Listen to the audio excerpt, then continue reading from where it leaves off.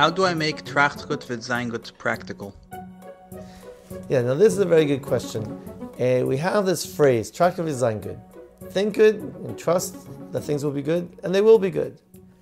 But practically speaking, how does that work? Why does that make any sense?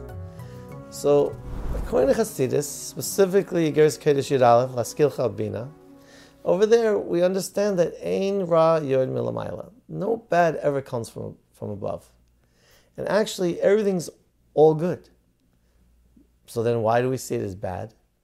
The answer is because it comes from a place so high that we can't recognize it as good. Meaning we look at the world through very subjective, puny lenses. And we see the world so contoured, so small, that I can only see some things as good.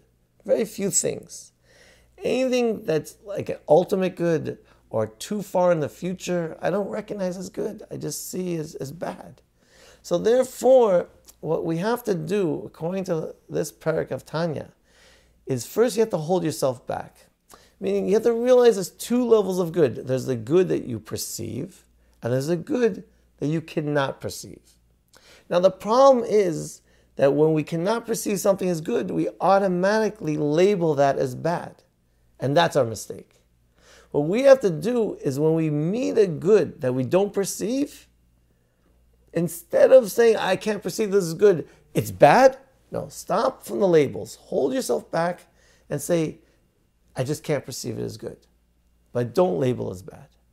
Now, after you do that, what you're actually doing spiritually is you're removing the bad from your reality.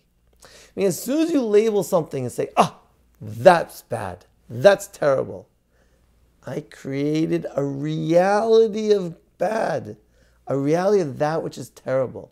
I gave it shape and form. I move around it. I avoid it because it's bad. But if I wouldn't give it that label, I would be presented with something that I don't understand. It's a level of good that I can't perceive. If I don't label it, I don't create that reality of bad. As soon as I don't create that reality of bad, that bad now goes away. Because it has no existence. I didn't give it any reality in my life. Once I give it no reality, so there in Tanya, it says it's nichlal v'nis'ala b'toiv. It suddenly becomes, it dissipates, and becomes included in the good. Which good does it become included in? In the ultimate good that I'm trusting is happening now.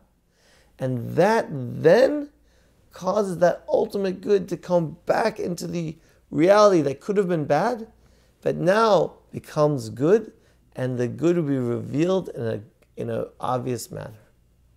And that faith that you have actually makes that happen.